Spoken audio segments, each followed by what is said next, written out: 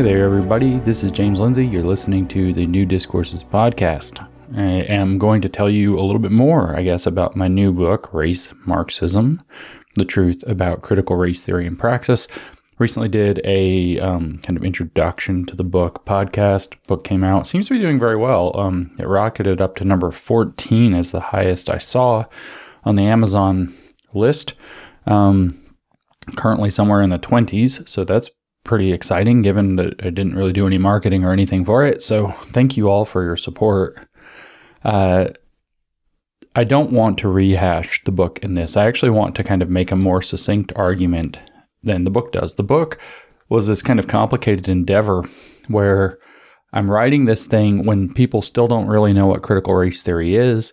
And so I tried to write it in a peeling the onion kind of fashion. And I just want to go straight to the argument about race Marxism kind of more directly in this podcast. So think of this as kind of like a supplement or whatever to the book that makes the argument, I think, more succinctly that critical race theory is race Marxism. If you listen to the other podcasts introducing the book starts off by explaining what critical race theory is, then explaining what critical race theory believes, then explaining where critical race theory came from. And we touch on Marx kind of somewhat briefly in the fourth chapter when we're like I said, peeling the onion, uncovering where critical race theory actually came from. The focus of the book is critical race theory, not Marx. And then in chapter 5, it talks about how critical race theory operates and what it does. And in chapter 6, we talk about things that can be done about it.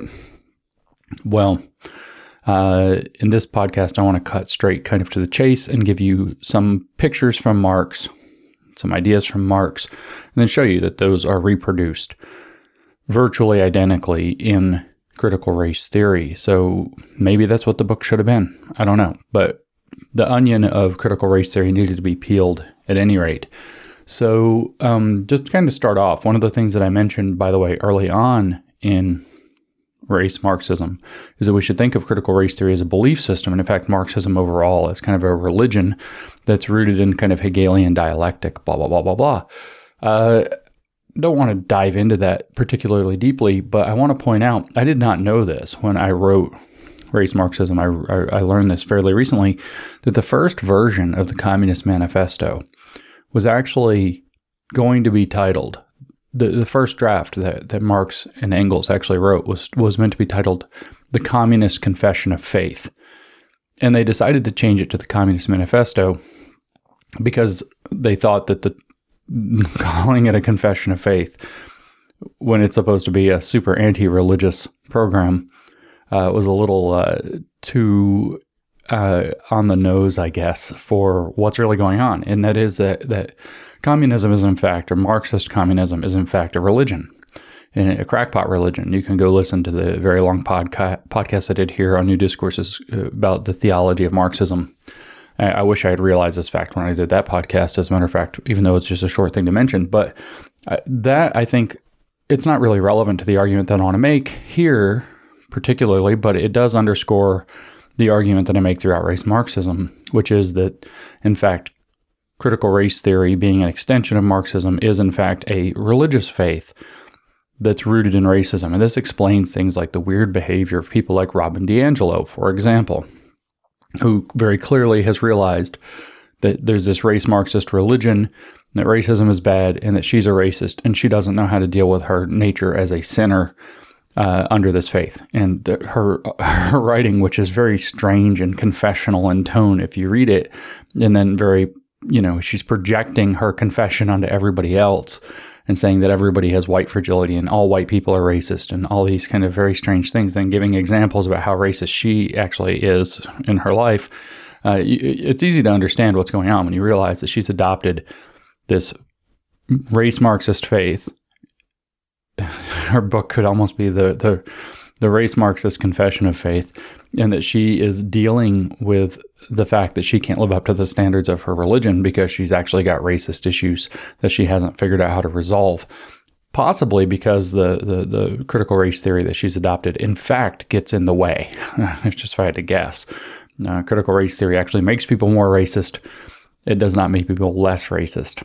But anyway, now more to the point. The point of the episode here is, in fact, to kind of simplify the argument. I don't know how simple it'll be. We'll see. But to simplify the argument that critical race theory is, in fact, race Marxism. I've given various versions of this in about 100 different lectures I've given around the country at this point. So we'll see how this goes. But what I tend to notice is that it's very eye-opening for people. I see people's faces. I see it. I see the connection happening. And so what I've tried to do is take these kind of disparate talks that I give and organize them to make this podcast. And it's very straightforward. It's going to be a few pieces where it's very straightforward, where here's Marx, here's critical race theory. Cut out this middleman where we have to understand the role of the neo-Marxists and the cultural Marxists and all of this crap. And I'll try to do another work on that later, but I've done a whole bunch of podcasts on it. And of course, what I'd like to tell people is I could start off with these kind of punchy little things. Like, for example, Richard Delgado, who wrote Critical Race Theory and Introduction. What does he say? Well, we know that Marxism is based in dialectical materialism. And we see, for example, that Richard Delgado talks about how the kind of intersectional program progresses piece by piece by piece by piece. And then he ends this with, and so the dialectic progresses. He says, we have, say, the plight of racial minorities, and then that becomes the plight of the various different racial minorities working out their details, and then it's racial minorities who happen to be women, who happen to be gay, who happen to be disabled or whatever. And he says, and so the dialectic progresses in terms of kind of unfurling the standard of the oppression mindset, the conflict theory, which is Marxist conflict theory. So I could do punchy little things like pointing that out. The dialectic progresses through this kind of intersectional paradigm. In other words, dialectical structuralism as opposed to dialectical materialism is at the heart of what's going on. And that's why they talk about not just material determinism, like Derek Bell, one of the founders of critical race theory, was very interested in, but rather also structural determinism. And this is the idea that the structure of society, the way that the structure of society works, actually creates the conditions that create your character. So if you're white, your character is shaped by the fact that you have white privilege. Or if you're bourgeois in Marxism, your character is shaped by the way that you have access to capital. And if you are a racial minority, or if you are a working class, your character is shaped by the fact that you're having imposed upon you this false view of the world. So we could talk about it that way. We could point out that Delgado, and this is really why I brought him up more than about critical race theory introduction, was interviewed a number of years after the publication, or after the inception, before the publication of critical race theory introduction. This was in the 1990s. That book came out in 2001. He was being interviewed about the 1989 conference in Madison, Wisconsin, where critical race theory was born and named by Kimberly Crenshaw, and he was there. And he explains that they were in this austere room, in this convent, he says. We're in this convent off of campus. There's about 30 of them there. He names some names. Kimberly Crenshaw's there. He's there. Neil Gotunda and some other people are there. Mary Matsuda is there. And he names some names, and he says, we were there to figure out if we had some things in common, if we could do some work together. And he says, we're in this convent, and it's kind of funny, it's pretty close to his exact words. He says, we're in this austere room with stained glass and crucifixes here and there, because it was a convent. And then he adds, kind of dashed off, or so as a parenthetical aside, he adds an odd setting for a bunch of Marxists. And that's his exact words. So he says that the people creating critical race theory were, in fact, Marxists. This is, pretty indicting of the fact that this is Marxist theory being repackaged in a new way.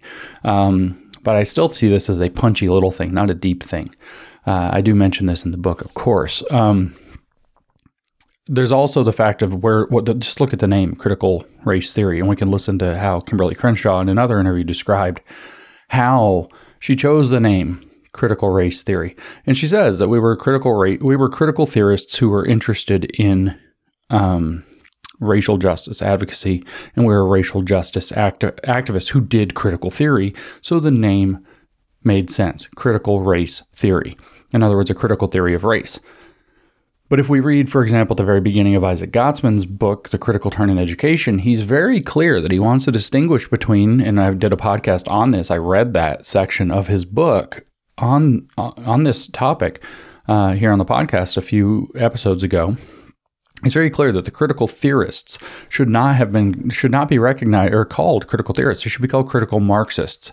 And what we refer to as neo-Marxism should be actually referred to as critical Marxism, because it's using the tools of critical theory as developed by Max Horkheimer to do a new form of Marxism, which characterized kind of the mid-20th century. Really, if we want to put kind of dates on it, 1930 to 1975 or so. That's how Marxism was done for, that roughly 50-year span in the dead center of the 20th century is critical Marxism. And then it took a new turn later, which, we can talk about the identity Marxism. We could actually talk about academic Marxism. And we could definitely, and as I do with race Marxism being one of the flavors, talk about woke Marxism that it's evolved into as it took on other elements, including stuff from education theory through Paulo Freire, and taking on stuff from the postmodern theorists and becoming more interested in constructivism, social constructivism, rather than materialism so much. And so we're now in another generation of Marxism later. But nevertheless, the creator and founder and namer of critical race theory said that it was a critical theory of race, and the people who understand what critical theory is say that it is actually an evolution of Marxism as it was understood and thought through and redevised through the center part of the 20th century. And so critical race theory would be better classified as critical race Marxism if we just take the words of Isaac Gottesman directly. So again, punchy little thing. If we do want to talk about the critical Marxists, and I've read this in detail, we can go back to Herbert Marcuse's, I get criticized for citing Herbert Marcuse too many times in the book, as though Herbert Marcuse is not the single most relevant character in this story, and he is. He's more than Kimberly Crenshaw. He's more than Derek Bell. He's more than Richard Delgado or any other critical race theorists. We live in Herbert Marcuse's world, and these people figured out the racial component of Herbert Marcuse's world. We live in the critical Marxist Herbert Marcuse's world. It is Herbert Marcuse's critical Marxist theory that defines how our world operates right now, and the attempt of this cultural revolution is his in its second iteration. Its first iteration was in the 1960s. At the very end of them, it failed. He flipped out, wrote Counter-Revolution and Revolt in 1972, seeing his dream slip away, and his identity politics vision actually got brought to full fruition through things like gender theory, queer theory, disability studies, fast studies, and critical race theory. But what does he tell us in his essay on liberation in 1969, for example, very clearly? Although he's whining about this in his earlier works, he's whining about it in One Dimensional Man in 1964. He mentions it in Repressive Tolerance in 1965. Max Horkheimer's talking about it in 1969 as well. They're saying that the working class stabilized, and this is an incredibly important idea. The working class, which has always been the thing that Marxists have championed, failed Marxism in their view. They stabilized, they became conservative, they became counter-revolutionary, as a matter of fact. In Marcuse's words, they, as Horkheimer put it, built a better life. And so now you have a completely different outlook on how we're going to proceed with Marxist theory, and what does Marcuse instruct? Knowing that we live in Marcuse's world, what did Marcuse instruct? Marcuse instructed that we need a new working class, a new proletariat, and he says we're going to find that in the ghetto populations. And he's talking about the Black Power movement. He's talking about Black nationalism. He's talking about the feminists. He's talking about the sexual minorities, sexual liberation, gay liberation. He's talking about the liberation fronts throughout the third world. He's talking about the unemployed and the radical outsiders like the Weather Underground that was coming into existence, which was a terrorist organization. And these are the people that he's talking about. And these are going to be the new working class. And that new working class is going to be administered to by the students who will be radicalized in the universities, giving rise to the academic left, as Gottesman describes it, which is academic Marxism, which is its goal is to copy what Mao did and to radicalize students so that they'll then go and radicalize other people and make sure that the people who have the biggest chips on their shoulder in society, make sure that those people are going to become activated, radicalized, but also infused with Marxist theory so that their vision becomes the Marxist vision in a new context. And so that, again, I even consider this is the most important actual observation about how Marxism changed through the 20th century.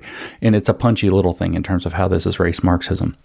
But what we actually have, generally speaking here, though, is we have this idea that the Marcuse noticed that the racial minorities, the sexual minorities, et cetera, but for our purposes today, especially the racial minorities, can picture themselves as the losers of capitalism. He can come out and say the working class stabilized itself, but there's a segment of the working class, the racial minorities, that isn't stable, that isn't getting equal access to the fruits of this stabilization that came through so-called advanced capitalism. And so we can agitate them. We can get the conflict theory going across the color line, as W.E.B. Du Bois called it, most of a century earlier. And that's really where this all comes from. This is ultimately where it comes from. We can read in the Combahee River Collective, which was a bunch of black feminists who took up Marcuse's activism, and they tied to the Black Liberation Army activism that they were involved in. And the Black Liberation movement, as it turns out, was pretty patriarchal. In fact, a lot of the times, like Black Panthers and Black nationalists would make the women involved in their movement literally sit at their feet and be in a subservient position. And the black feminists were like, no, especially the lesbians, who were primarily the ones who created the Combahee River Collective. And in fact, Black Lives Matter later, black lesbians who created these things. And they were like, no. And in the Combahee River Collective statement, which I've also read here on the podcast, where I expose intersectionality, where it comes from and what it really is about, it is identity Marxism, by the way. In that statement, we have a very, very clear not only articulation of Marxist vision for what's going on, but we also have a clear rejection by black feminism of black nationalism. But the energy that Marcuse was tapping into got channeled in that direction. And these were the theorists. This thing that I'm talking about with Marcuse that I say is a punchy little thing in regard to the argument I want to make is the exit ramp. You think of two interstates crossing one another. I don't know which ones. Maybe here in Knoxville, we have 40 and 75. And 75 runs north and south, 40 runs east and west. And they cross each other in Knoxville. And this happens all over the country. And there's huge exit ramps. You're trucking along on 75. You're coming north. You hit Knoxville. And if you want to go to Nashville, you've got to take a huge exit ramp and head west. This is what Marcuse produced, is a huge exit ramp. And the vast majority of the traffic of Marxism actually took the exit ramp, whereas the academics, bless their hearts, don't realize it. They don't see it. They think, nope, we're still heading up 75. No, most of Marxism took an exit ramp and is going a completely different direction in identity politics, but it's the exact same engine. And so that's what this podcast is about. Let's make really clear a few things about Marx, and then we're going to make the parallel to critical race theory, and you're going to see that critical race theory is reproduced virtually identically in Marx's vision. Marxism is reproduced virtually identically in critical race theory, with the sole exception that we're taking, and I keep bringing up this one remark from Gloria Ladson-Billings, an education critical race theorist from the 90s, in a paper she wrote called Toward a Critical Race Theory of Education in 1995. I think this is a key remark, that the goal of critical race theory is to make, as she puts it, race the central construct for understanding inequality. So in other words, we're going to, as they would phrase things, decenter class and center race. So now issues of class are going to be understood through the lens of race. And race becomes the central theoretical construct. It's the same conflict theory, but now race is the central construct for understanding the inequality, the differences in outcomes, rather than class. Class is not the key determinant thing. Material determinism is out. Structural determinism is in. This is the revolution that they had that created this off-ramp. And by 1995, when Gloria Ladson-Billings is writing this deal is done. We can take Marcuse's 1965-ish work, 64, 65, 69, pick whatever one you want. We're going to use 65 because 95, and it works out to a perfect 30 years. In that 30 years, this is the process of taking that exit ramp. By 1995, we're now heading west. We're no longer heading north and south. We're no longer talking about economic class. If you're talking about economic class, you're obscuring the role of race, and therefore you're a racist. You're obscuring the structural nature of race, therefore you're a racist. You're only doing so classical, vulgar Marxist because you're privileged, because you're white. And so now we're taking the exit ramp, And we're going to go on this new path. We can actually look, for example, by the way, look at Angela Davis. Angela Davis was Marcuse's student, Black, lesbian, radical Marxist. She's integral in creating. She's mentioned, for example, in Kimberly Crenshaw's Mapping the Margins, the key paper that outlines what intersectionality is about from 1991. She was instrumental in the Combahee River Collective coming together. Angela Davis is she's the inspiration, if you listen to the leaders of Black Lives Matter, in many regards for the Black Lives Matter movement and its theory. She is a hardened, unapologetic Marxist, always has been, always will be. Herbert Marcuse was the one who radicalized her. And what did she say about Marxism and about the Communist Party, which she ran for vice president two times. She ran for vice president on the Communist Party USA ticket. And what did she say about the Communist Party? She said that it was too conservative for her. It wasn't left enough because it wasn't focusing on the issue of race. It wasn't doing the hip thing. It didn't take the exit ramp. The Communist Party was too conservative for these people. It was too old, too boring, too dried up. So let's turn to Marx. Let's talk about Marx. So we can understand that critical race theory is in fact Marxism. So Marx I'm going to talk about a number of ideas of Marx, and I could talk about a lot of ideas of Marx, but I'm going to focus on just a few. One of these is Marx's view of property. We're going to talk about how did Marx view property. And so I'll just read to you from the Communist Manifesto, Chapter 2. It's very clear what he says. The distinguishing feature of communism is not the abolition of property generally, but the abolition of bourgeois property. But modern bourgeois private property is the final and most complete expression of the system of producing and appropriating products.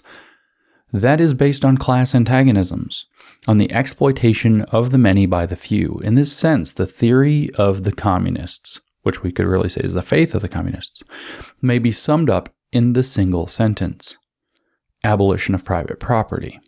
Okay? So Marx distinguishes, like, the little trinkets that you have or the things that you actually make with your own labor out of nature in kind of pure Marxist theory. Those can be yours. Those can be your property. You made that. You shouldn't be divorced and alienated from it. And he's kind of clear about this. It's a kind of clear. I don't know if you've read much Marx, but reading Marx is frustrating because it's self-contradictory bilge in most cases. But he has this idea that the distinguishing feature of communism is not the abolition of property generally, but the abolition of bourgeois property. So he has this concept of the bourgeoisie. The bourgeoisie are the people who are in the so-called superstructure of society. They are the upper caste of society. They are what makes them in there. What is the magic thing that puts them there is capital. Capital is the concept of bourgeois property. It's not having stuff. It's capital. It's having stuff that you can then use to make profit. Okay, so and he says this is bourgeois property, private bourgeois property, modern bourgeois private property. He says is the final and most complete expression of the system of producing and appropriating products that is based on class antagonisms, on the exploitation of the many by the few. And so his idea is that property that is, in a sense, capital is bad. And he says that communism can be summed up in a single sentence, which is not a sentence: abolition of private property. At least not a sentence as it's translated here into English. If it says abolish private property in German, then it is a sentence. But abolition of private property turns out not to have a verb in it. And so I like to point that out. But it could just be the translation, which I got, by the way, on Marxist.org, if you want to know where I got it. So Marxists.org, you can find all kinds of great communist writing there for free. They put it all out there. They want people to read it. And so the distinguishing feature of communism, the theory of communism, may be summed up in a single sentence, and it is the abolition of capital, aka bourgeois property, which you are not to accumulate. So property that you own, that you have some justification for through the so-called bourgeois values or the ideology, and we'll turn to ideology in a moment, that is the kind of property that has to be abolished. So, like I said, the key thing to understand is that Marx centering class over race, class antagonisms, Marx centering class in 1848 when he publishes, and for 1847 when he's writing the Communist Manifesto with Friedrich Engels, he calls bourgeois private property by the name capital. and capital is that which must be abolished. Critical race theory reproduces this idea exactly. The concept that has to be abolished, that bourgeois property is no longer material property, it's not capital, it's cultural capital. And in fact, it's illegitimate cultural capital. It is the kind that is based on class antagonisms. And the final and most complete expression, modern bourgeois racial property, is the final and most complete expression of the system of white supremacy we could read, of producing and appropriating cultural products. And what we call that is whiteness. Whiteness is bourgeois property. When you understand that whiteness is the idea of bourgeois property in critical race theory, you understand that we're dealing with Marxism that centers race instead of class. Now in 1993, we have a woman by the name of Cheryl Harris writes a paper. And in that paper, Cheryl Harris, the paper I should just tell you is titled Whiteness as Property. Whiteness as Property is the title of the paper. So she's telling you that the way that critical race theory thinks about race is that there are things that are racial property. And she goes into, it's a very long article, the law review article, 60-something pages. And she goes into tremendous detail talking about how, in fact, the way that we conceive of property rights, etc., especially the so-called fundamental right to exclude, the way that we think about property in general translates into the way that whiteness operates in society almost perfectly. And that's the thesis that she has. She's characterizing whiteness as the private bourgeois property of critical race theory. Why on earth would you do that? Why on earth would you do that if you weren't recreating the Marxist theory of abolition of private property in the racial context? And then you think, well, maybe that I'm going too far. And I'm not, because we look at, say, Robin DiAngelo, who I mentioned briefly before. What does she tell us at the end of White Fragility, for example, her most famous work? She tells us that the goal of studying whiteness, of what she's proposing, which is critical race theory, the goal is in fact to become less white, to recognize that there is no such thing as a positive white identity. This ties in exactly, if we look, for example, in Cheryl Harris's paper, it's, like I said, it's extremely long. It's over 60 pages long. In fact, no, actually, I'm looking at it now. It's 81 pages long. It's extraordinarily long. Oh, no, wait, sorry, that's just the conclusion. It's more than 81 pages long, so it's nearly 90 pages long. But if we look at like section, 4, the persistence of whiteness as property, this is just the table of contents for this extraordinarily long paper. And she says, section A, the persistence of whiteness as valued social identity.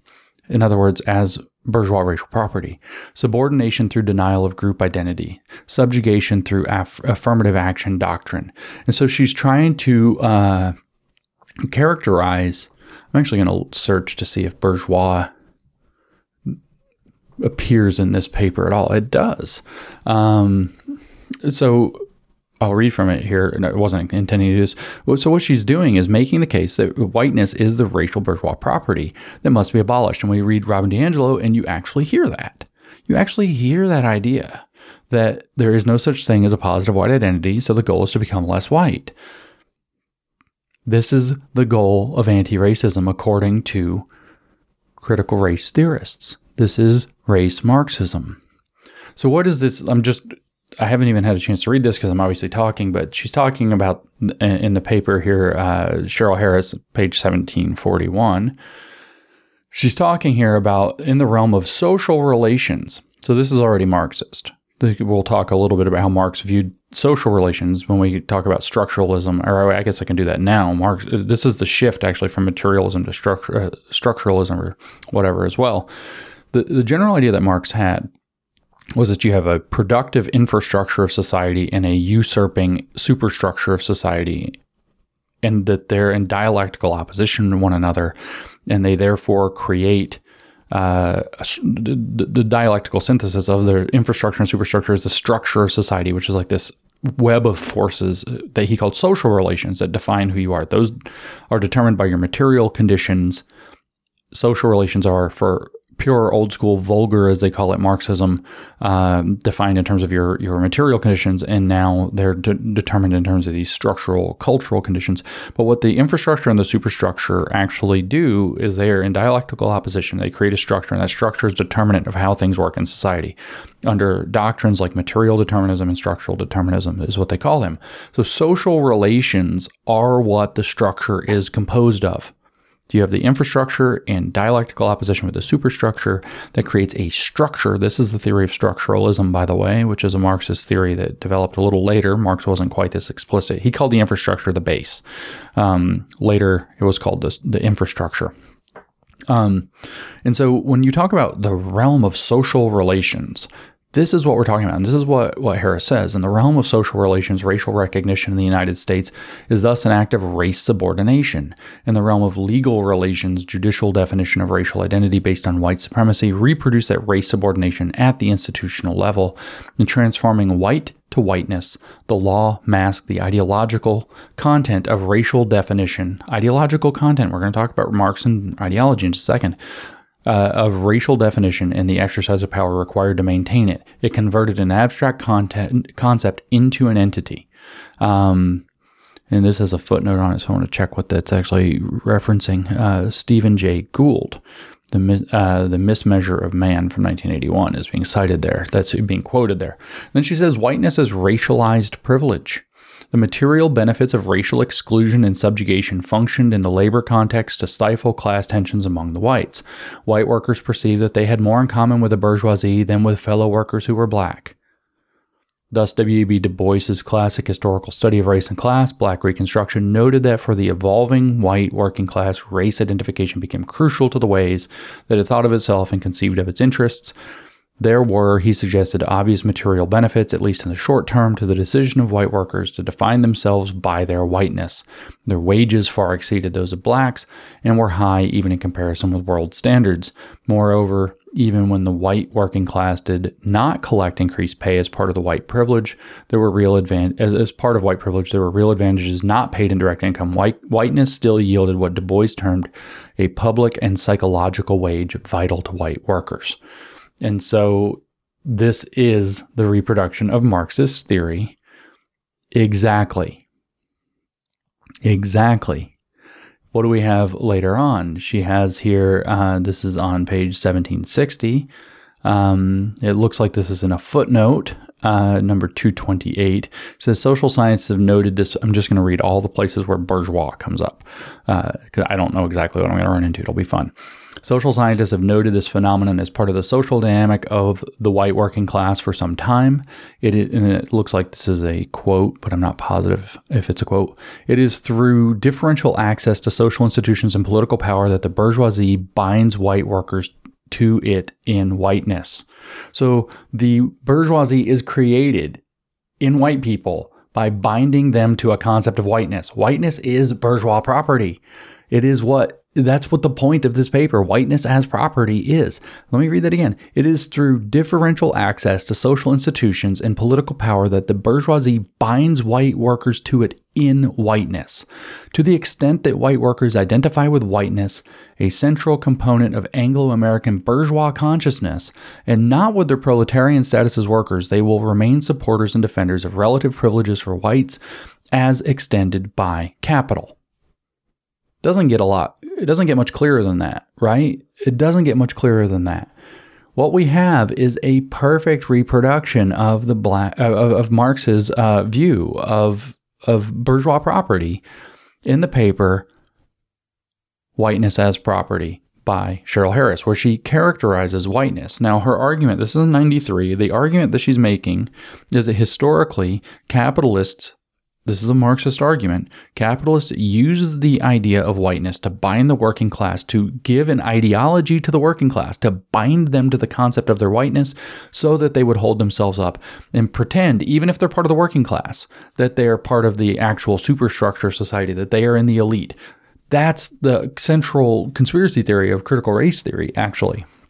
is that the capitalists sold the idea to white people that they have something called whiteness that makes them better than the other races, so that they will act like a racial bourgeoisie. They will actually support the bourgeoisie. They will be indoctrinated by the ideology of white supremacy.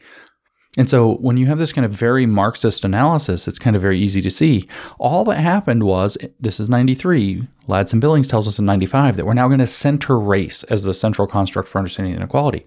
We're not going to talk about what the capitalists, what the bourgeoisie are doing anymore. We're going to talk about what the white supremacists are actually doing to uphold capitalism, instead of talking about what the capitalists are doing to uphold white supremacy. All you're doing is flipping that script. And through the early part of the 1990s, that was being completed to the point where we shift out of material determinism and we adopt the idea that whiteness itself is a form of property that must be abolished. The theory of the communists may be summed up in the single sentence: abolition of private property. And then we translate this into the structural race realm, where we center race in place of class. Race Marxism. It is race Marxism. The distinguishing feature of communism is not the abolition of property generally, but the abolition of bourgeois property. The distinguishing feature of critical race theory is not the abolition of racial property generally, but the abolition of whiteness. Why? Because blackness is a site of subjectivity. It is an anchor for the subjectivity and a site of a meaningful politic of identity. That's what Kimberly Crenshaw tells us, as we'll come back to later. Whiteness as property. Marx's view of property is reproduced in the racial realm by characterizing whiteness as a form of cultural property. And as a form of cultural property, it gives you access to capital as one of its many effects. But when we center race in place of class, we only care a little bit about how it gives you access to material capital. We care a lot more about how it gives you cultural and social standing, which is exactly what Cheryl Harris tells us in this extremely long, ridiculous paper. So now we need to talk actually a little bit about Marx's view of ideology. I've kind of already outlined this, but let me make it really clear. So for Marx, there was the base and there is the superstructure. What are these things? This is how society operates in class relations, class antagonisms, because it's a conflict theory for Marx, as he saw it. What he sees is that there's this thing. There's nature, and there are the people who do productive work on nature to build value. This is a very Hegelian idea. He actually said that this is one of the few things that Hegel got completely right. You have nature. Nature provides. People do work on nature. Maybe they cut down a tree and fashion it into a picnic table or something. I don't know. They have nature provides. People do work on it. That creates value. The tree isn't all that valuable in and of itself, but when you turn it into a picnic table, it has utility and therefore it's valuable. And so people, unlike animals, for example, do productive work and create things out of nature. This combination of productive worker and nature, etc., is the base. This later gets called, when we move into a structural situation and out of a materialist condition, will be called the infrastructure of society. This is what builds out society.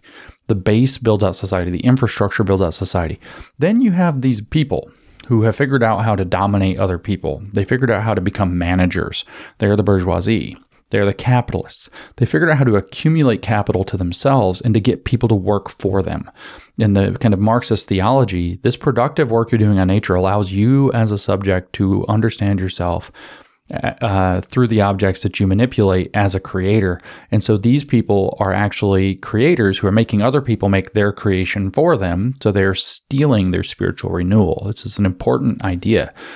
So you have these people in the superstructure. You have lawyers, you have managers, you have priests, you have pastors, you have all these kinds of, you have people like me that write books, people like Marx who are philosophers. You have all these people who don't do productive labor. They don't wield the sickle as farmers. They don't wield the hammer as workers. What do you read if you read Mao, if you read Lenin? We're going to have a farmers and a workers revolt. Marx says it too. We're going to have a government based on the farmers and the workers. Hammer and sickle. It's a religious symbol. And so then you have these people who are managing them. They collect, somebody goes out with a hammer and bangs on things and builds things, and they collect those things and sell those things and make profit and pay the worker some pittance that's not their fair share while alienating them from the product of their labor. Somebody goes out with a sickle and harvests the grain, and somebody collects all the grain and distributes the grain and sells the grain. And they make a profit off the grain, and they pay the farmer who goes out and does this. They buy the grain from him and rip him off of seeing himself as the person who created the food stock for the people. And they have these people that work in the superstructure, which are the capitalists, because they have access to capital, which is that bourgeois property. That is the money that they're making. The profit they're making is the bourgeois property. The things that they are appropriating by getting people to work for them. That's what Marx said. Gathering, what was it? I have the exact phrasing here. The final and most complete expression of the system of producing and appropriating products. That's capital. The bourgeoisie have to justify for themselves, the capitalists have to justify, which are people who uphold the ideology that capital is the way to do economics, by the way. That's what a capitalist is. Capitalist was a word that Marx made up. This is a Marxist concept in and of itself. That there's this illegitimate form of product that basically is profit and private property, and that's capital that you can use to do what you want with. And people, Marx didn't make up the word capital, but what he did make up the word that he did make up is capitalist. Somebody who believes in an ideology that this is the way the world should work. And this is what he says. This is his view of ideology more generally. And I get this actually from a critical race theorist, Charles Mills, who was documenting in a book called From Class to Race, his progression, his transformation from a classical Marxist or a vulgar Marxist to a race Marxist or critical race theorist. He's documenting in this book why this is. And the first chapter is about Marxist view of ideology. And he says everybody pretty much has misunderstood Marxist view of ideology. What he says is Marx's view of ideology, it's not a religion as an ideology or whatever. It is that the people in the superstructural positions of society, the capitalists, the bourgeoisie, have to create a web of rationalizations and basically a mythology, capitalism, explaining why they get to be in their positions, why we need managers, why we need lawyers, why we need philosophers, why we need writers, why we need priests, why we need pastors, why we need all these jobs, why society has to function this way. And they create all these different ideas like capitalism and like merit and meritocracy and all of these various ideas that justify why they get to be in the upper caste of society while the workers have to go do all the hard work and basically just get paid a pittance for it while having all of what their work really represents at a spiritual level stolen from them. And by the way, people ask me all the time, saying Marxism doesn't work, isn't good enough, it doesn't stop Marxism, it keeps coming back. Why? This is the answer. The answer is because Marxism answers spiritual questions for resentful people who aren't doing anything. It answers spiritual questions for people who are kind of doing jobs that they resent doing, who are not getting ahead in life, who see other people getting ahead, who they don't think deserve to get ahead, and it's answering those questions. There's supposed to be a spiritual renewal through. In Marxism, the idea is that Arbeit macht frei in German, work makes you free. It makes you a free, independent man in himself who no longer has to depend on anything in the world. And so what you have is a bunch of people who are having that spiritual renewal stolen from them, that spiritual pathway, that ability to recognize themselves as a man in himself and a creator who produces for himself and his society, which are to become co-continuous when we have a full-blown communist utopia. That's being stolen by these people, and these people created a thing called an ideology, which is a gigantic mythology that justifies their supremacy. This is exactly what critical race theory says is how society operates. The fundamental operating principle of society, according to critical race theory, is racism created by white people for their own benefit. And this is when we shift, just like I talked about a moment ago, from class to race. When we center race as the construct for understanding all inequality, white supremacy becomes the overarching ideology, the mythology given for why people who have access to whiteness get to be in a racial upper class and people who don't have access to whiteness don't. This is why, for example, you have things like cultural appropriation. White people are in this, they've created they're in the upper caste of society, according to critical race theory. They've put themselves there illegitimately by the exploitation of other people through things like slavery, through things like where, an example I like to give a lot because it's actually a hotter button issue than you might think, is where rock and roll was created by people like Elvis Presley by stealing the blues from blacks, who were then left to just sing more blues but didn't become big icons. Of course, this is not what really happened. A lot of the blues, I mean, this did happen with Elvis Presley, but the blues became huge, and we have huge blues icons like B.B. King, etc., who were well known for what they did. This is sort of preposterous, but this is the nature of a class antagonism theory, a class conflict theory, and that's what was being reproduced. So you have white people who are appropriating all of these things from the rest of the races of society because they have access to the cultural and material capital to become, say, record producers, to put out the big record, to create the show, to get people to show up. They have all this access. People trust them. People listen to them. They have all this cultural capital that people of color, as it were, don't. The racial proletariat is excluded from.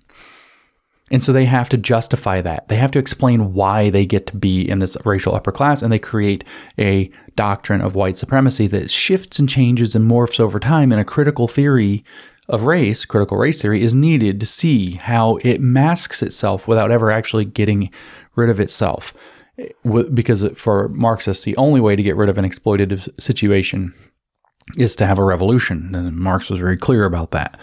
So we have the people who have access to whiteness, who are by default most, if not all, white people. We just heard through Harris's description of how this came into being within capitalism. And then we have people that are granted access. The Irish and the Germans were not considered white at first, but according to Richard Delgado in Critical Race Theory and Introduction, they were told if they vote for the Democratic Party, we'll make you white. That's really in there. It's kind of funny. I wish I had it open. I would read it to you specifically. But if you actually get a copy of the book and search for the word Democrat, it's, I think, the only mention of the word Democrat in the book. Sort of hilarious. And then, Asians are going to be made white adjacent through the model minority program. And, Hispanics are going to believe themselves to be white or whatever and are going to be kind of in this racial netherworld. But there's this intrinsic racial class antagonism called anti-blackness baked into whiteness that keeps black people out. And this is the central racial agitation of critical race theory. So white supremacy is an overarching ideology that upholds the primacy of whiteness as a form of cultural property, cultural bourgeois property that only certain people get access to.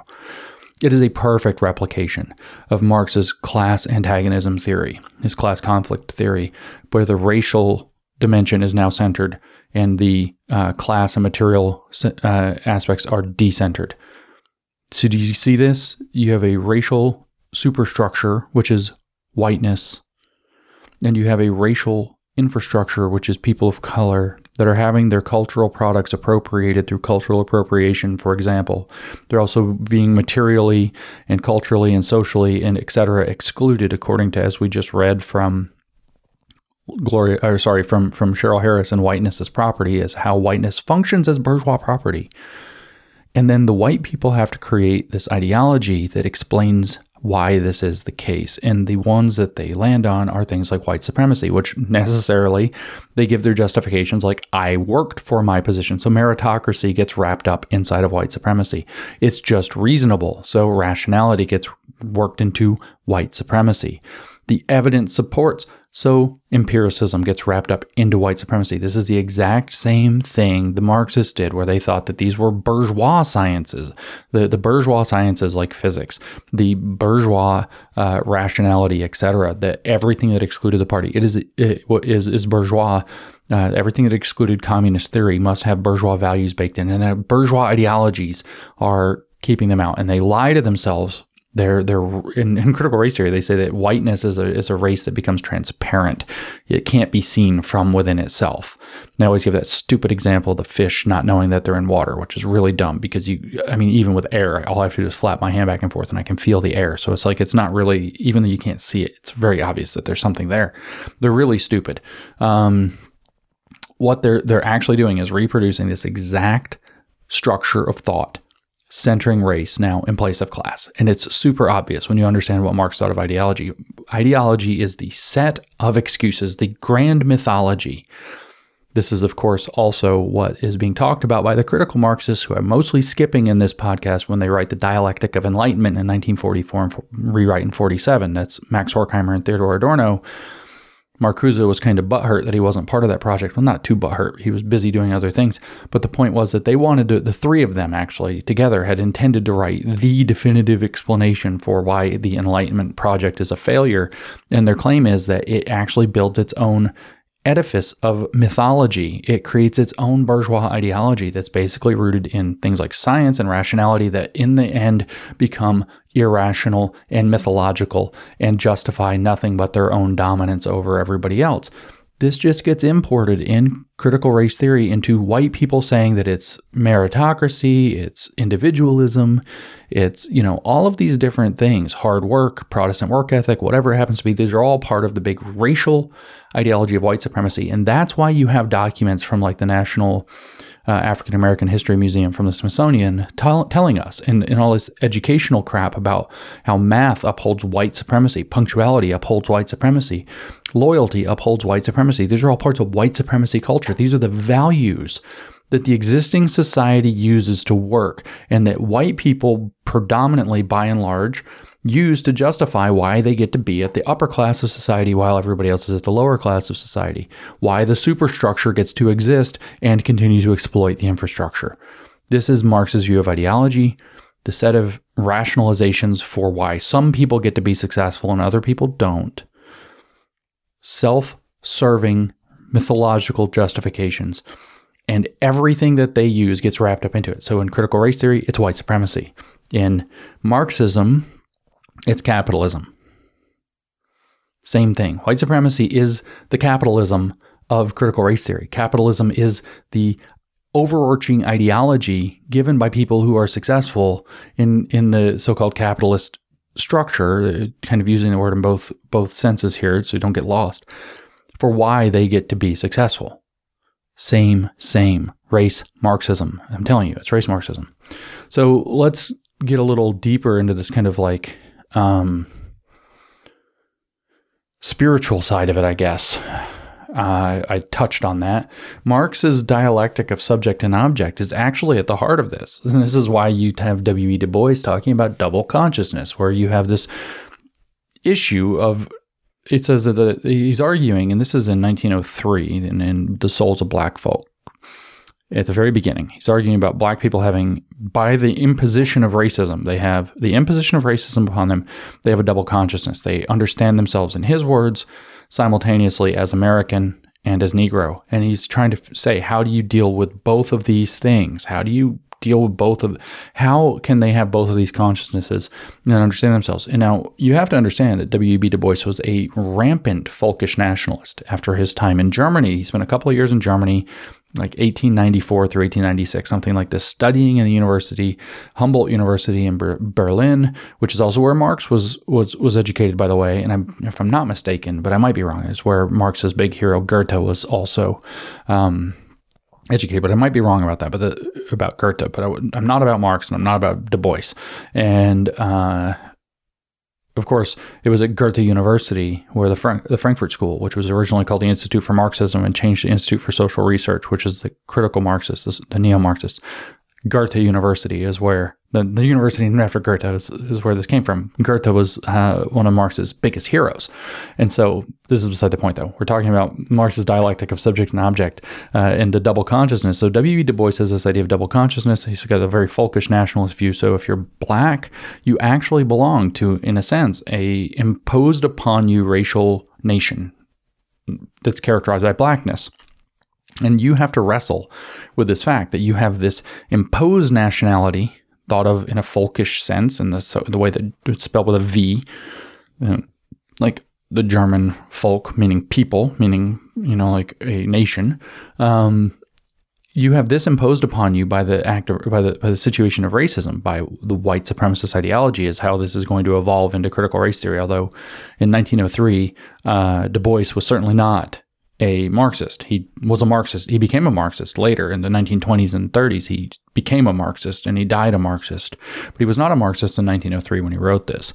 And so he's struggling with this idea of this double consciousness, though, and the Marxists are going to take this to an extreme later, that you have the imposition of a racial identity put onto you. And then he's talking about how white people kind of don't have this, but they kind of do. He's another collection of essays that came out in 1920 called The Souls of White Folk that kind of dips into that a little bit. But in particular, the white supremacy, which was real, and of course, in 1903, the white supremacy is creating a double identity situation for racial minorities in particular. He says in particular black people, but he's kind of neglecting that the Chinese were not having a great time under the racial laws of the era.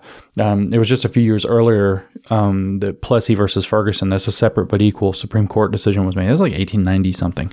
And Harlan Weaver writes in his famous dissent, probably one of the most important race documents in American history is Harlan Weaver's dissent from the separate but equal decision in Plessy versus Ferguson.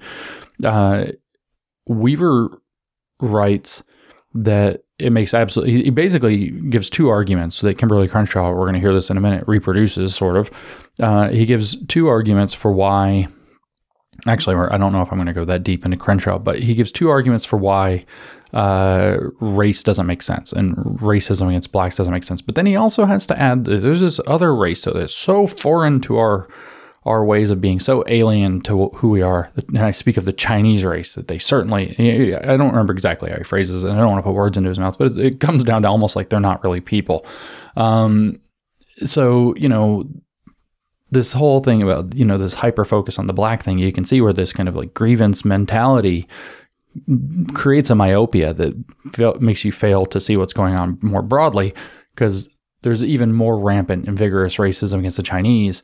But this was also a product of white supremacy. So you have this ideology of white supremacy. This is actually in place. This is actually happening. We have not yet had a civil rights movement. We have had abolition, but we have not had a civil rights movement.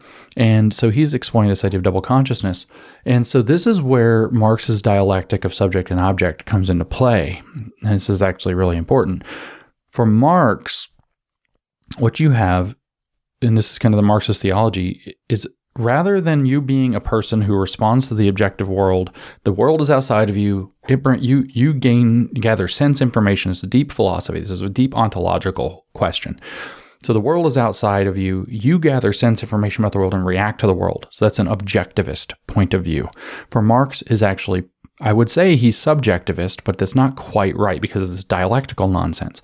For Marx, though, you are first a subject in the world. You create a vision of the world around you, and then you try to create that world.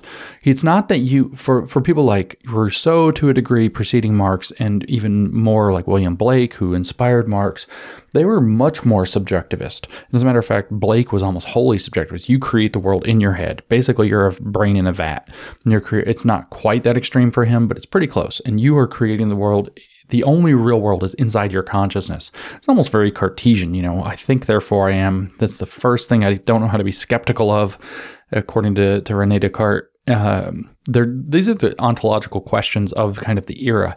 And for Blake, who was a rampant Gnostic and a rampant fan of Rousseau and the Gnosticism that Rousseau was flirting with, the idea was really the subject comes first. And so Marx has this idea that the subject is a starting place, but what does the subject do is that a subject, as opposed to, say, a mere animal, creates a vision of the world that he wants to see, and then he can create it in the world.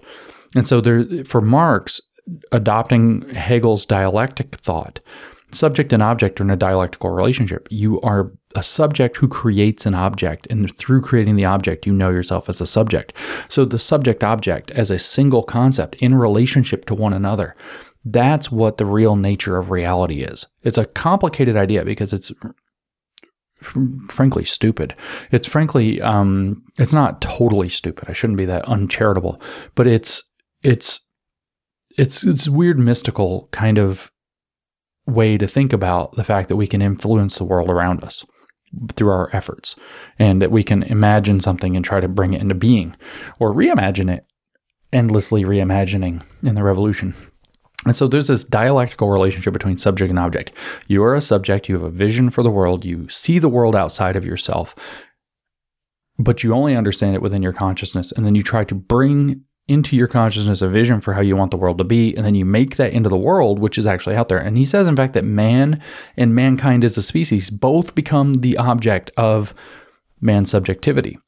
Yeah, you can go listen to the Marx as a Theology podcast and hear how he actually phrases that. And I think that's in a couple of his 1844 essays, where he's really laying down the kind of philosophical roots of this. And so what Marx says is that the nature of this class antagonism, the class conflict, is that you have the dominating bourgeoisie and the superstructure who are exploiting the proletariat. And what they're doing by doing so is that they're actually removing the subjectivity from the people who are the workers. You are no longer doing work for you according to your vision by which you can understand yourself to be a manipulator of worlds or creator of worlds. You are having that taken from you. You are doing work for somebody else according to their vision. The boss comes and the boss tells you, I want you to do X, Y, Z. I want it done by this time. I want you to create this vision for me, and I'm the one who's going to profit off of it, not you. You're going to be alienated from the efforts of your work. I'm going to exploit you to do this, blah, blah, blah. And so the subject-object dialectic is disrupted for Marx by the existence of capital.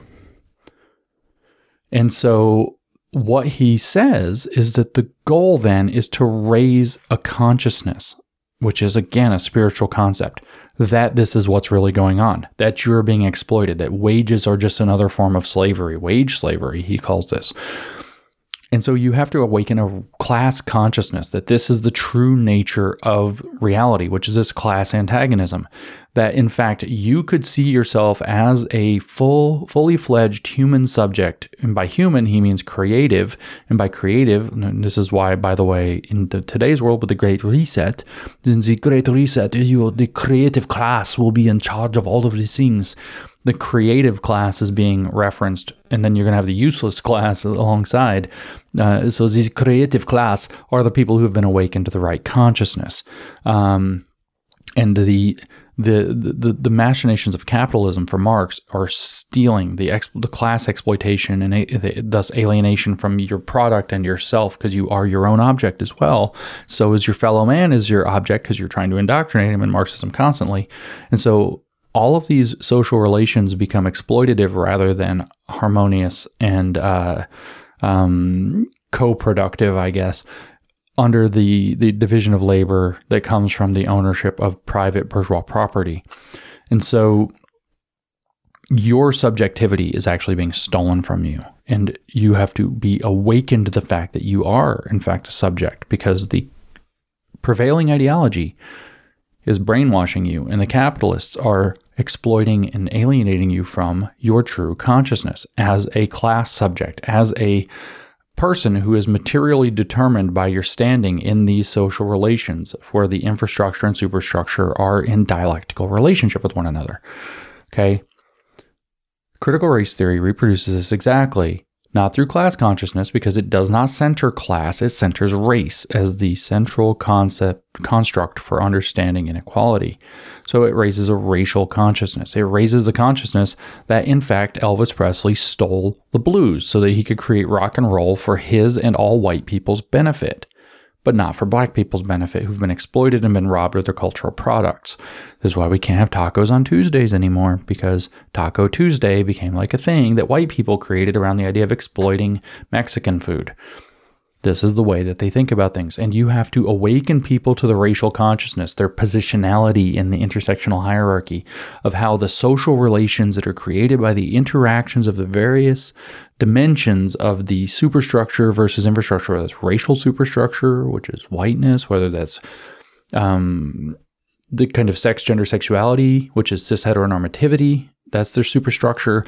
And then there's the infrastructure, which are the queers who are creating, true queer culture that's being appropriated by people who want to, put gay people on TV and make a profit. But they're desperate for representation, so they go along with it and get co-opted. That's the theory. It's a huge conspiracy theory. And then maybe it's whiteness, and it's the people of color who are being exploited. And so you have to raise these consciousnesses. You have to raise the consciousness of people. to the fact of what? Of class antagonism, whether that's material class antagonism, whether that's racial class antagonism, whether that's sex, gender, sexuality class antagonism, etc. That's the point. And so making the proletarian, making the worker actually realize that he's a proletarian, that he has class consciousness awakened, and that worker solidarity is necessary, and a workers' revolt that overthrows the government, but not like the truckers in Ottawa, because that's the wrong kind, because it's against the regime, the leftist regime. But I digress. Awakening that class consciousness becomes the key spiritual project of Marxism. And so what do we read when we read Kimberly Crenshaw talking about intersectionality and critical race theory, and in particular about racial consciousness? And of course, critical race theory forwards racial consciousness constantly. Everything they talk about is how we have to be color conscious. We can't be color blind. We have to be color conscious. We can't have color blind admissions. We have to have race conscious admissions. Everything is race consciousness. And they're constantly, through the 1619 Project, through the BLM, through everything they're doing, trying to raise awareness constantly, raise consciousness constantly of this class antagonism across racial lines. So we go back to Kimberly Crenshaw, who named critical race theory. She is the person who named it, critical race theory. She was at the founding meeting in 1989. She was the student of Derek Bell, and she and Derek Bell are considered the two co-founders of critical race theory. And so she has this paper from 1991 called Mapping the Margins. They always see themselves on the margins. And the margins here are women are at the margins of black liberationism, and that black people are at the margins of feminism. And so she says that, this is why we need an intersectionality. That's the point of the paper. But she goes into this whole paean near the end where what she's actually doing is criticizing the idea of liberal or postmodern, both of these. There are two means of deconstruction of things like racism. One is liberal, where we're no longer going to see race, and this is what Harlan Weaver brought up in his Plessy versus Ferguson. I'm going to read some of Crenshaw here, and it's actually the next paragraph where she goes into literally explaining these two. So she's aware of them, and she cites Plessy versus Ferguson, so she knows that this is the grounding. But the liberal approach to dissolving, actually liberalism and postmodernism both approach by trying to dissolve race. But then the other possibility is that you say that the racial category shouldn't have social significance. And she actually says that these are both impossible. That's her argument here. And so she says, this is quoting Kimberly Crenshaw from Mapping the Margins near the end, where she's criticizing both liberalism, because she's a Marxist, and postmodernism, because she wants a more sophisticated woke Marxism rather than kind of postmodern despair Marxism. She says, it is important to note that identity continues to be a site of resistance for members of different subordinated groups. So identity continues to be a site of resistance through which they can understand themselves to be a subject. You'll hear in a moment. For members of different subordinated groups, for people in the, in this case, racial or sexual infrastructure, the subordinated class that has the ideology imposed upon it that keeps them subordinated. And I just want to point out briefly before I continue, because I kind of got distracted reading through this, that her criticism specifically, by the way, of postmodernism and social constructivism, saying that race is a social construct, is that that's something that only white people could do. So she actually accused the postmodernists of racial privilege. And that's how the so-called, as Jordan Peterson put it, the postmodern neo-Marxism came into being. I would call that woke Marxism, or woke identity Marxism, if you want. That's where the identity Marxism went fully into this dialectical relationship with social constructivism, but also not, through the idea that race is imposed, and therefore what the postmodernists saw as social constructivism, like the social construction of race, and therefore it's an illusion. Therefore, we shouldn't have racism. What she's actually saying is, no, it's imposed, so we can't actually deconstruct it through a postmodern means or a liberal means, and so we have to live with it. And so what it's going to be, she says, is it continues to be a site of resistance for members of different subordinated groups. She says we can all recognize the distinctions between the claims, I am black, and the claim, I am a person who happens to be black. And the grammatical mistake there is hers. I am black, she tells us, takes the socially imposed identity and empowers it as an anchor of subjectivity. Marx's subject-object dialectic is being invoked here. site of resistance for members of different subordinated groups, I am black, adopting the racial identity, race consciousness, becomes not simply a statement of resistance, but also a positive discourse of self-identification, she says, because it empowers the socially imposed identity as an anchor of subjectivity, a way that the person who is being exploited, who is having their subjectivity stolen by the class antagonism across the race line or the color line, the way that socially imposed identity, just like W.E.B. Du Bois was grappling with 100 years earlier almost, or 90 years earlier, that socially imposed identity, that double consciousness, can be empowered as an anchor of subjectivity that gives the exploited person consciousness of themselves as a subject yet again. I am black, she says, becomes not simply a statement of resistance, but also a positive discourse of self-identification, intimately linked to celebratory statements like the black nationalist, black is beautiful. And now, just to make sure I haven't exaggerated here, she continues, I am a person who happens to be black, on the other hand, achieves self-identification by straining for a certain universality. In effect, I am first a person. And for a concomitant dismissal of the imposed category black as contingent, circumstantial, and non-determinate.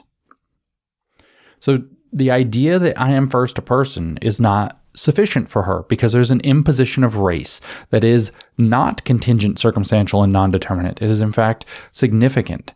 It is in fact for her the anchor of subjectivity. It is how the class exploited racial minority can understand him or herself, particularly for Crenshaw probably, as a subject who creates, and in the objective world where that creation happens, can come to know themselves. Through what? Through empowerment, through a meaningful politic of identity. So she sees the idea of straining for universality as ignoring the structural imposition of race and racism. Ignoring the fact that racism is a structural force, a Marxist concept. So the idea here for her is that there is a racial upper class that has access to whiteness that's imposing race so that other people will not have access to whiteness. And if we strain for a certain universality that says, in effect, I'm first a person, you dismiss the fact of the imposition of race. You dismiss the fact that power is creating this. And you, therefore, cannot understand yourself properly as a subject. And therefore, you cannot have your racial consciousness become a meaningful site, a site for a meaningful politic of identity, to try to stick to her phrasing as close as possible. She says, there is truth in both characterizations, of course, but they function quite differently depending on the political context. At this point in history, a strong case can be made that the most critical resistance strategy for disempowered groups is to occupy and defend a politics of social location rather than to vacate and destroy it. This is her meaningful politics of identity that she's talking about, that we get to a meaningful politics of identity by raising a consciousness of people who see themselves as a racially exploited subject who, if they generate enough solidarity, this was the point of the paper at the beginning, she actually talks about how the, disparate voices of a few don't have the same impact as the combined voices of many. So if they combine in solidarity through racial consciousness, that your struggle is our struggle, as we phrased it in the fake Hitler paper that we wrote in the Grievance Studies Affair, that was the title. Your struggle is our struggle, intersectional solidarity, something.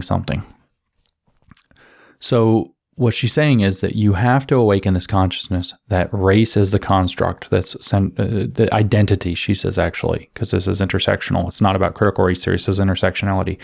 That identity is a anchor of subjectivity, a statement of resistance, a positive discourse of self-identification that leads to a meaningful politics of identity that starts from a politics of social location. That's Marxism.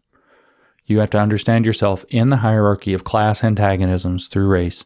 And she says that the most critical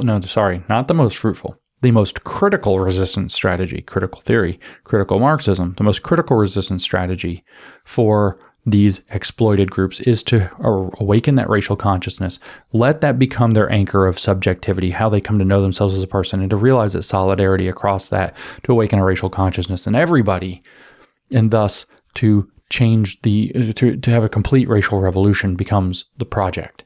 That's critical race theory. That's a reproduction of Marx's dialectic of subject and object. That's what it is. So race Marxism is the correct description for critical race theory. This is why it is race conscious. This is why it says that race, that the colorblindness is the key problem. And critical race theory introduction devotes a large number of pages to saying that colorblindness is the problem. Colorblindness reproduces inequalities. Robin DiAngelo in Is Everyone Really Equal, along with Özlem Şensoy, tells us that actually trying to be colorblind tricks racial minorities into thinking that they have more freedom and opportunity than social structures actually allow. That's on like page 5 of the first edition or something like that. So this is really race Marxism. It really, really is. But let's put this to use. What are you supposed to do with this race consciousness? And this is where Marxist historicism comes into play. Marx had a view of a 6-stage process of history. The history has a purpose, and the purpose is to get to a society where man and society are dialectically synthesized. You become not man separate from society, but man in society. You become socialist man. You become a man who understands that the true nature of manhood is being part of the collective, being part of the social order, and to erase class antagonism entirely by doing so.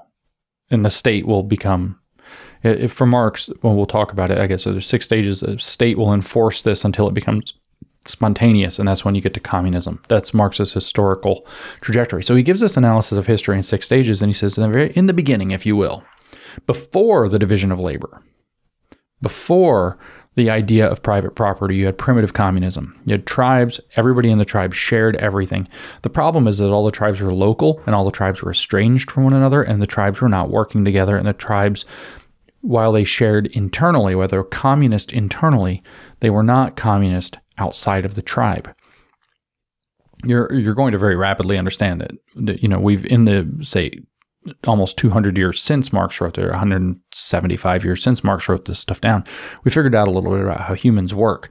And part of how humans work is that we do have a sense of kind of communal sharing in close-knit family and friend structures, like a tribe. But when you start getting too far away, it breaks down really fast because it depends on intimately trusting those people. And we only have so much capacity to know people well enough to intimately trust them. And so anyway, he has this vision, though, that this tribal state can become universal. So this tribal communism at stage 1 could be global communism at stage 6. That's Marxism in a nutshell. And then the other 4 stages in the middle are supposed to be the trajectory of how history, which is the history of social relations created by the division of labor and private property, are going to unfold to get us from primitive communism to global communism. Primitive, tribal, local communism. So you have these tribes and they're estranged from one another, but they are communist within, and then tribes start to dominate one another. They start to put the other tribes to work for them through military force, etc., and they create a second stage of history that amounts to a slave economy. Now, eventually this gets reorganized into a third stage of history where slavery is abolished because it's considered a moral abomination.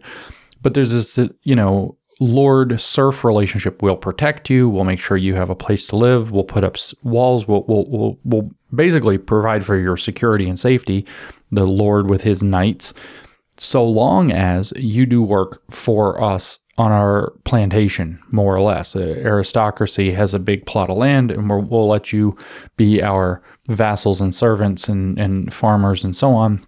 In return, we'll give you protection. And this is the aristocracy or the feudal estate system as a third stage of history. And eventually the serfs realize that they could do better with their own stuff, that they don't need to work. They can actually, if we organize slightly differently and we create police and things like this, we don't actually need to have these lords with their knights trading security for exploitation. It's just another form of slavery, as everything is just another form of slavery for Marx until you get to communism. But maybe if you give people their own, and now you replace the the feudal aristocrat with the capitalist, with the manager, with the boss.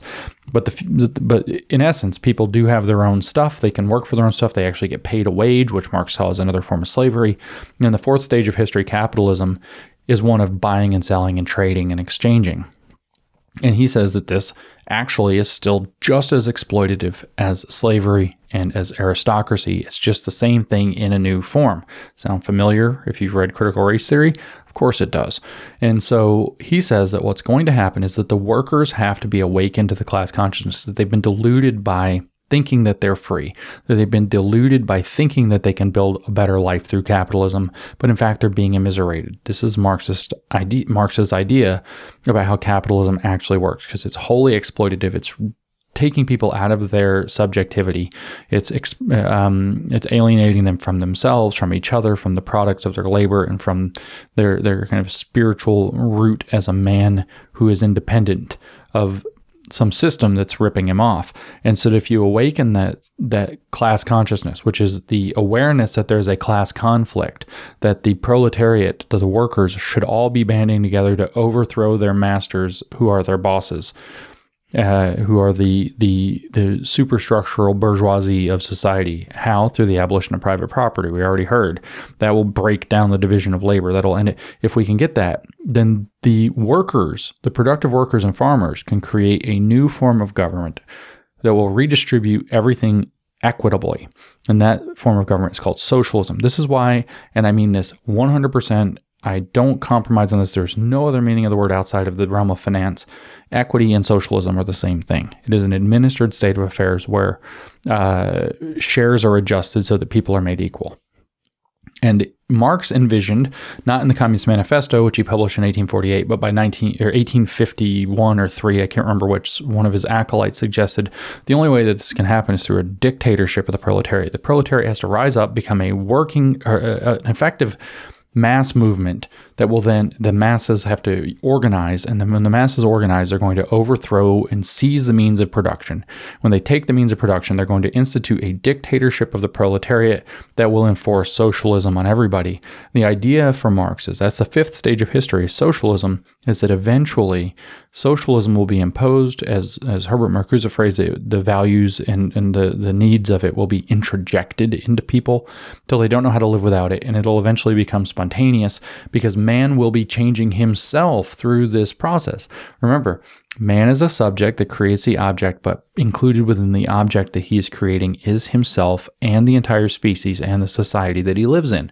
So by forcing socialism on people, man will be made into a new man, and the new man will prefer to live understanding himself as a socialist man, a man in favor of socialism, a man in favor of who, at the level of his so-called vital needs, the level of his species being, for Marx, needs this equitable redistribution by the dictatorship of the proletariat. And eventually the dictatorship will become redundant. It will wither away, he says. Marx says that the state will wither away when it becomes unnecessary, and we'll enter finally into that sixth stage, which is a classless, stateless society that works functionally as a utopia, where what's happened is that the tribal communism of the first stage of history is now reproduced at a global level. And they're very clear. It will not work unless it's global. Everywhere has to be that, or else exploitation and domination will still exist. It's basically the idea that if one country decides that it's not going to defend itself, some other country is going to come and stomp it to death. But if all the countries decided that we're never going to go to war again, then you'd never have that problem. And again, this is a fundamental misunderstanding of human nature and the fact that somebody sooner or later is going to decide that some crazy person is going to start dominating people who won't defend themselves. It's a fundamental, it's funny because Iron Law of Oak projection never misses. It's an overemphasis on the belief that man can be perfectly rational and that that everybody is a perfectly rational being who can, who never would put their self-interest above others, that there's no, say, psychopaths in the world, or no people who are pathologically self-interested, and he thinks that you can just kind of force this out of people. But of course, this is exactly these are the megalomaniacs who take up this theory because it allows them absolute and total domination through inversion. Now, what do we see in critical race theory? If you read how critical race theory talks about indigeneity indigenous tribes, if you read about how they talk about that, they talk about how race wasn't an issue. They talk about this in exactly the same language. The idea is that the indigenous tribes had racial justice. That's the term that they use. But the problem was that the tribes were estranged from one another. They had racial justice within, but they distrusted and went to war, sometimes for identity-based reasons. You're a tribe A, we're tribe B, and they go to war. This was rife throughout, they kind of paper over it, but it's rife throughout the North American continent, that the Native Americans across the entire continent were constantly at war with one another, constantly enslaving one another, etc. They paper over the fact that this was happening between the tribes in Africa, for example. They were fighting with one another, they were enslaving one another. In fact, they were the ones primarily, at least at first, selling, and maybe throughout most of the slave trade, selling their captured tribal compatriots or counterparts, I guess, enemies that they conquered. They conquered the other tribe, and they sold the tribe into slavery to Europeans who wanted slaves to do their work, because slavery had been a constant throughout all of human history. Marx has a very naive view of things, and so do the critical race theorists. They paper over these things because it's very inconvenient to their narrative, because they want it to be a very simple historicist vision put forth similar to the way that Marx did. So that you have this tribal racial justice. Inside the tribe, there's no race, there's no problem. You're either part of the tribe or you're not. And if you are, everything's good. Doesn't matter what you look like. You're accepted, fully embraced, and everything gets shared. Nobody has higher cultural standing than anybody else except maybe the elders, which is a special, circumstance or whatever. And you could have this same perfect racial harmony at the end of history. If we can just get there, that's a stage 6. But it has to be global. There's no global north, no global south, no black, no white, no different races. Nobody thinks in terms of racism or race or anything. The thing is there's actually more truth to this than the crazy Marxist communism. But because they see all inequality through the racial lens, the communism's baked into the middle of it. So you're going to have to get to communism in order to have that. Otherwise, somehow people are going to exploit. And when we make race central, any differences that come out is going to be explained as racism still existing in the world, even if it had nothing to do with racism. Because that's what critical race theory does, is it centers race as the explanation for everything that it thinks goes wrong in the world. Second stage of history, though, is these tribes that are estranged from one another, exactly what I just described. They start conquering one another and enslaving one another. And eventually, through primarily, but not exclusively, the slave trade that took place in Europe with primarily Africans that were selling off other tribes that they conquered in their continual tribal warfare, an ideology had to be born, white supremacy, that said, well, we have a justification. These Africans are inferior to us Europeans, and this kind of very snobbish, as a Kenyan friend of mine called it, the mistake of 1650 was made, and justified that white people are intrinsically superior to black people, and white supremacy was actually born as a legitimate, not legitimate, sorry, as a, I'm trying to think of the right word, as a broadly accepted, is the word I really should look for here, ideology for why the world is the way that it is, why it's justifiable to colonize Africa, why it's justifiable to colonize South Asia, why it's in East Asia, why it's justifiable to colonize the New World, the Native Americans, why it's justifiable to colonize Australia, why it's justifiable to enslave these captured and sold Africans. And so you enter into a racial slave economy as a second stage of racial history. This stage, eventually we abolish slavery in the United States through a tremendously bloody war where 360,000 white people died, most of whom were probably racists, so that black people wouldn't be enslaved because they saw slavery as a moral abomination. And you enter into an apartheid state, and that's what characterized the mid-19th century, or most of the 19th century, into the mid-20th century, through most of what we would refer to as the developed world, was an apartheid state, a racial apartheid state where you had basically separate but equal, where the equal was a lie. Separate and unequal was really the deal. You had an upper class, an aristocracy who had access to the better parts of society, and thus whiteness it's no longer just white supremacy. You now have this weird cultural property called whiteness that certain people have access to, and they're racial aristocrats, and they offer some measure, we'll pay you for your blues, but not very much. We're going to go get rich off of rock and roll. They offer some kind of a tiered society. Yeah, you can use a water fountain, but not ours.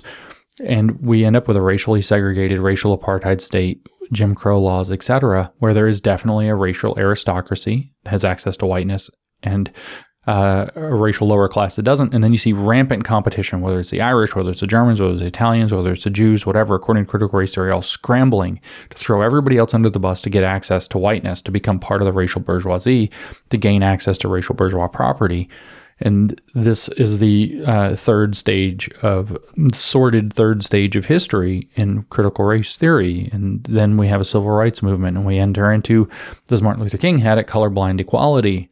We've lived up to the promise all men are created equal in the Declaration of Independence. We started trying to make good on, as he phrased it, the promissory note that was written in the Constitution, just like Frederick Douglass before him supported the Constitution and the founders and their genius and the vision that they believed that slavery, for example, would wither away within a generation, but they were wrong. They didn't do enough to stop it in their time, and maybe they couldn't. I don't know, but the Civil War came, and the Civil War ended slavery, and eventually the civil rights movement comes almost 100 years later to 98 years later, I think, is when I Have a Dream speech versus when the 13th, 14th, and 15th Amendments were put into effect. This promissory note gets signed. We enter into a colorblind equality. And just like the way that Marx viewed capitalism, the critical race theorists view colorblind equality. It's identical. Capitalism, the idea that you can own your own stuff and make your own life and take your stuff and turn it into a pile of money, aka capital, and use that to turn it into a bigger pile of money if you want. Same thing is going on with colorblind equality, that you are in effect first a person and that you get to be a person first. That, they tell us, masks inequality. It masks the idea that it is, D'Angelo puts it, and is everyone really equal? By the way, the answer to that question is no. For them, she says that it creates conditions in which racial minorities believe that they have more opportunity and freedom than societal structures actually allow. Societal structures. Why? Because structuralism, because the social relations created by the racial infrastructure and a racial superstructure. In other words, white supremacy has survived. Whiteness has survived. Racism as a structural force has also therefore survived. It's just become milder and harder to see, necessitating a critical theory of race. And what do we get? Well, there could be a fifth stage of history called racial equity that would follow this. It's a perfect parallel to socialism, and if that is run long enough until it becomes spontaneous, then we could get finally at the long end of history racial justice, which is the parallel to communism. And how do you know how is this going to happen? Well, you're going to have a class of people that are like the awakened proletariats who have their class consciousness awakened. These people will be called the anti-racists, who have their race consciousness awakened through critical race theory. In other words, they're critical race theorists who have their race consciousness awakened, who will seize the means of cultural and social production and maybe material production to a certain degree and redistribute to make sure that the racial outcomes are equitable.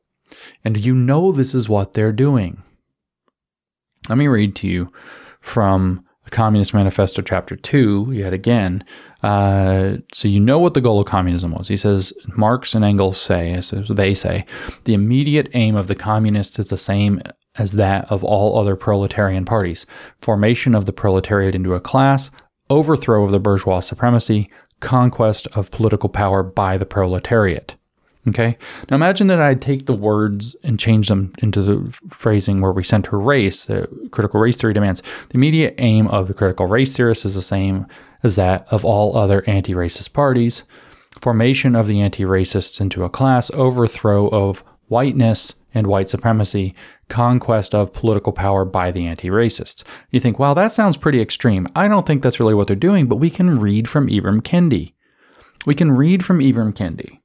2019, Ibram Kendi was asked to answer for Politico magazine how to fix inequality, and he says, to quote him in full, the whole paragraph, to fix the original sin of racism, Americans should pass an anti-racist amendment to the U.S. Constitution that enshrines two guiding anti-racist principles.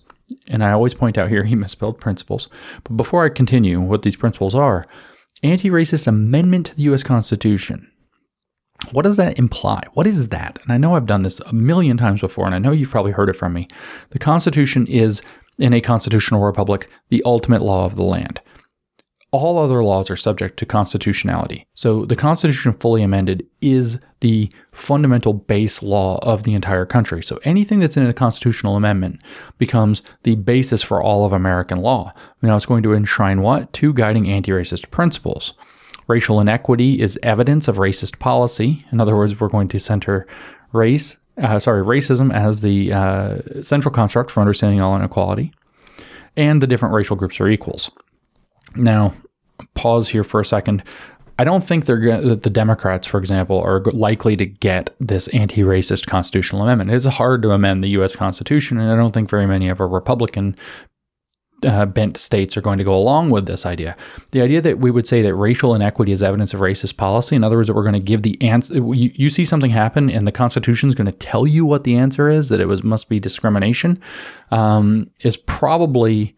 that it's racism is the problem, is probably not going to happen. But currently, if you look, Congress is trying to pass exactly this same thing in a lower form. The Democrats in Congress are trying to pass, with $70 billion behind it, exactly this program to create a cabinet-level position that would replicate this program, that would have many, but not all, of the same powers that it would have if it were fully constitutional. So they're trying to do a partial third-way stepping stone to create this through Congress legislatively right now to create a new cabinet-level position for anti-racism, which I assure you will see racial inequity as evidence of racist policy, which is one of the 2 principles that Kendi is saying must be enshrined in our Constitution, the fundamental law of our land.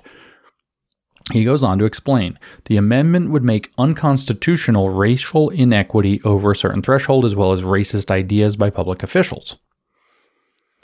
It would establish and permanently fund the Department of Anti-Racism, DOA, one might assume that's a cabinet-level position, comprised of formally trained experts on racism and no political appointees. So in other words, critical race theorists are going to staff this permanently funded Department of Anti-Racism, DOA, that is going to make unconstitutional racial inequity, differences in outcomes on average, over certain thresholds, which will be low, as well as racist ideas by public officials. So you can't even have, you have no freedom of thought there. What will this DOA, Department of Anti-Racism, dictatorship of the anti-racists, it really should be going, what will it do? The DOA would be responsible for pre-clearing all local, state, and federal public policies to ensure they won't yield racial inequity. So it has absolute authority over laws on every single possible level in the country, local, state, and federal. That's a dictatorship. It will monitor those policies, investigate private racist policies when racial inequity surfaces. So even your private business or your private affairs are now going to be investigated if they deem that they were not sufficiently anti-racist, and monitor public officials for expressions of racist ideas. The DOA would be empowered with disciplinary tools to wield over and against policymakers and public officials who do not voluntarily change their racist policies and ideas. This is a dictatorship of the anti-racists, in direct parallel to the dictatorship of the proletariat. The goal for Marx was to create a dictatorship of the proletariat who, as he said, formation of the proletariat into a class, overthrow the bourgeois supremacy, and conquest of political power by the proletariat, into a dictatorship of the proletariat that will usher in socialism that will eventually become spontaneous and become communism. And here we have Kendi in the exact words. Racial inequity is the problem. He's going to create, if he can, either a Department of Anti-Racism, a cabinet-level position, a constitutional amendment, whatever it is, and the goal will be to hire critical race theorists to have responsibility for pre-clearing all local, state, and federal public policies. In other words, conquest of political power by the anti-racists, in Marx's words, by the formation of the anti-racists into a class, the overthrow of white supremacy, and the conquest of political power by the anti-racists. And it's also going to affect private expressions, private policy, in other words, how your company operates. But if you read Kendi's How to Be an Anti-Racist, policy is everything, down to the kind of norms, the social norms of how you and I might discuss with one another.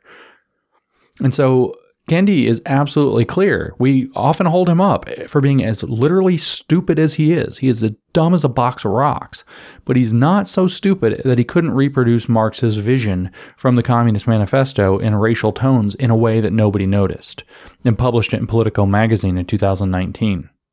Because the goal will be to institute a Department of Anti-Racism, that will enforce racial equity as a fifth stage of racial history that is in perfect parallel to socialism, that, as they tell us, will eventually become spontaneous long down the road. After a long time of accountability and equity, people will just live that way. The values will have been introjected into us in Marcusean language, and we will enter into racial justice finally at last.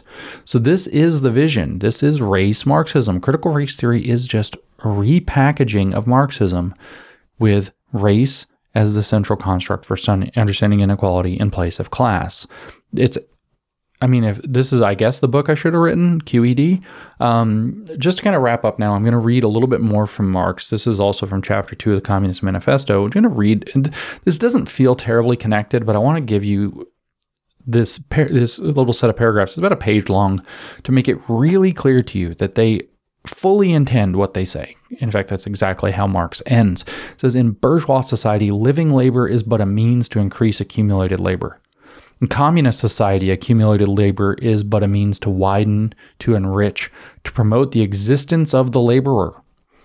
In bourgeois society, therefore, the past dominates the present. In communist society, the present dominates the past. And that's all real. That's a loaded little paragraph, isn't it? And so again, in whiteness, whatever living labor translates into is but a means to increase accumulated labor. In racial justice, accumulated labor is but a means to widen, enrich, and promote the existence of the racial minority. So it's just an anti-whiteness program is how that would translate. I know I didn't do that very well, but I'm not trying that hard. In bourgeois society, in whiteness society, therefore, the past dominates the present. We have to care what the past actually was. But in an anti-racist or racial justice communist society, the present dominates the past. In other words, we're going to rewrite history in order to make it say what we need to say to do what we're doing. 1619 Project. But back to Marx. I don't want to keep doing that way. In bourgeois society, he says, capital is independent and has individuality, while the living person is dependent and has no individuality. So now we know what he means by living labor. The living person is the proletariat. In bourgeois society, the capital is independent and has individuality. So this is exactly what you see in critical race theory. Under whiteness, white people are independent and have individuality, while people of color are dependent and have no individuality because they have race imposed upon them. That's Crenshaw's point. How do they get out of that? By taking I am black as an anchor for subjectivity and a site of a meaningful politic of identity. Back to Marx. I said I didn't want to keep doing that, but I am. So let me just start with that sentence again. In bourgeois society, capital is independent and has individuality, while the living person is dependent and has no individuality. And the abolition of this state of things is called, by the bourgeois, abolition of individuality and freedom. If you replace white or bourgeois with white, this is exactly the argument they're making from critical race theory. The abolition of the state of things, white supremacy, is called by the white supremacists, people who have access to whiteness or white privilege, abolition of individuality and freedom. And rightly so, Marx says, because that's what he's saying is that is their goal, the abolition of individuality and freedom. The abolition, he says, of bourgeois individuality, bourgeois independence, and bourgeois freedom is undoubtedly aimed at. That's the goal of communism. By freedom is meant, under the present bourgeois conditions of production, free trade, free selling and buying. But if selling and buying disappears, free selling and buying disappears also. This talk about free selling and buying and all the other brave words of our bourgeois about freedom in general have a meaning, if any, only in contrast with restricted selling and buying with the fettered traders of the Middle Ages, but have no meaning when opposed to the communistic abolition of buying and selling, of the bourgeois conditions of production, and of the bourgeoisie itself. The communistic abolition of buying and selling, of the bourgeois conditions of production, and the bourgeoisie itself. So they're talking about a complete revolution in the world order. So we could do this all again in terms, it's about, production, trade, buying and selling. We could do this all again in terms of social relations, race relations, if you want. I hate that phrase. And we could talk about that in terms of saying that it has no meaning when we get to racial justice, when opposed to the racial justice abolition of all of these things to do with race, of the bourgeois conditions of production, of the dominance of whiteness, and of the bourgeoisie itself. So the abolition of the class of people who have access to whiteness. Marx says, you are horrified at our speaking to the bourgeoisie, I guess, you are horrified at our intending to do away with private property, but in your existing society, private property is already done away with for 9/10 of the population. Its existence for the few is solely due to its non-existence in the hands of those 9/10. It's so easy to see that that's what critical race theory says. You are horrified at our intending to abolish whiteness, but in your existing society, whiteness is already done away with for 9/10 of the population. Its existence for the few is solely due to its non-existence in the hands of those racial minorities who are the majority, the minoritized races of the world. You reproach us, Marx says, therefore, with intending to do away with a form of property, the necessary condition for whose existence is the non-existence of any property for the immense majority of society. You reproach us, therefore, with the intending to do away with a form of property called whiteness, the necessary condition for whose existence is the non-existence of whiteness for the immense majority of society. It's perfect.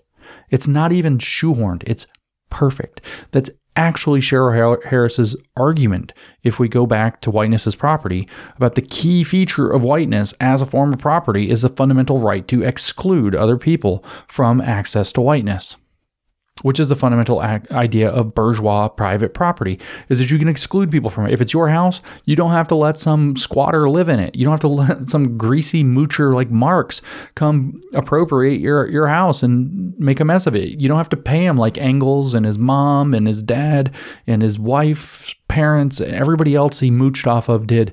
You don't have to do that. You reproach us, he says, therefore, with intending to do away with a form of property, we could say called whiteness, the necessary condition for whose existence is the exclusion of access to whiteness for the immense majority of society.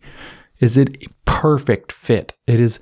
Critical race theory just rewrites the Communist Manifesto using race as the central construct for understanding inequality, which is why I keep going back to that quote from Gloria Ladson-Billings. To finish, Marx and Engels write, in one word, you reproach us with intending to do away with your property. Precisely so. That is just what we intend. And you hear it in Robin DiAngelo, where she says there's no such thing as a positive white identity, so your ambition under critical race theory, under becoming anti-racist, must be to become less white. You hear it when they say to abolish whiteness. You hear it everywhere. Critical race theory is race Marxism. I didn't do this in the book Race Marxism because I was actually writing a book. I didn't intend to call it Race Marxism at first. I intended to call it the New Discourses Guide to Critical Race Theory was the original working title. And I just wanted to peel back the onion of what critical race theory actually is. So here is the argument then. If I'm going to criticize my own book, literally in the week that I published it, the title maybe doesn't fit perfectly. There's the argument for race Marxism. Critical race theory is race Marxism. If you want a book that says it in exactly those words, here you go. Print the transcript. Now you have a book that says it in exactly those words. There's the argument. Critical race theory is race Marxism. Thank you for listening to this exciting episode of the New Discourses podcast. I hope you understand what critical race theory is even better. I hope, even though this is not the argument given in the book, although I touch upon all of these points in chapter 4 in particular, where I dip in and out of Marx, I hope that you, and in chapters 1 and 2 actually, I hope that you'll pick up the book. I hope that you'll read it. It's 100,000 words. It quotes extensively from all the relevant people. It also tries to document how Marxism changed through the 20th century. And then again, at the very end of the 20th century into the 21st century, to go from being Marxism, we can do the whole little progression again, to cultural Marxism, to critical Marxism, to identity Marxism, to woke Marxism that we are dealing with now. And this is just a dialectical unfolding of Marxism. Critical race theory is the racial component, the one that centers race as the central construct for understanding inequality, as opposed to, say, queer and gender theory, which center sex, gender, and sexuality as a central constructs for understanding inequality, as opposed to so-called vulgar old-school Marxism that centers class, economic class, and material conditions as a central construct for understanding inequality. Critical race theory is race Marxism within the umbrella of woke Marxism. QED. It's done. That's what it is. It's Marxism.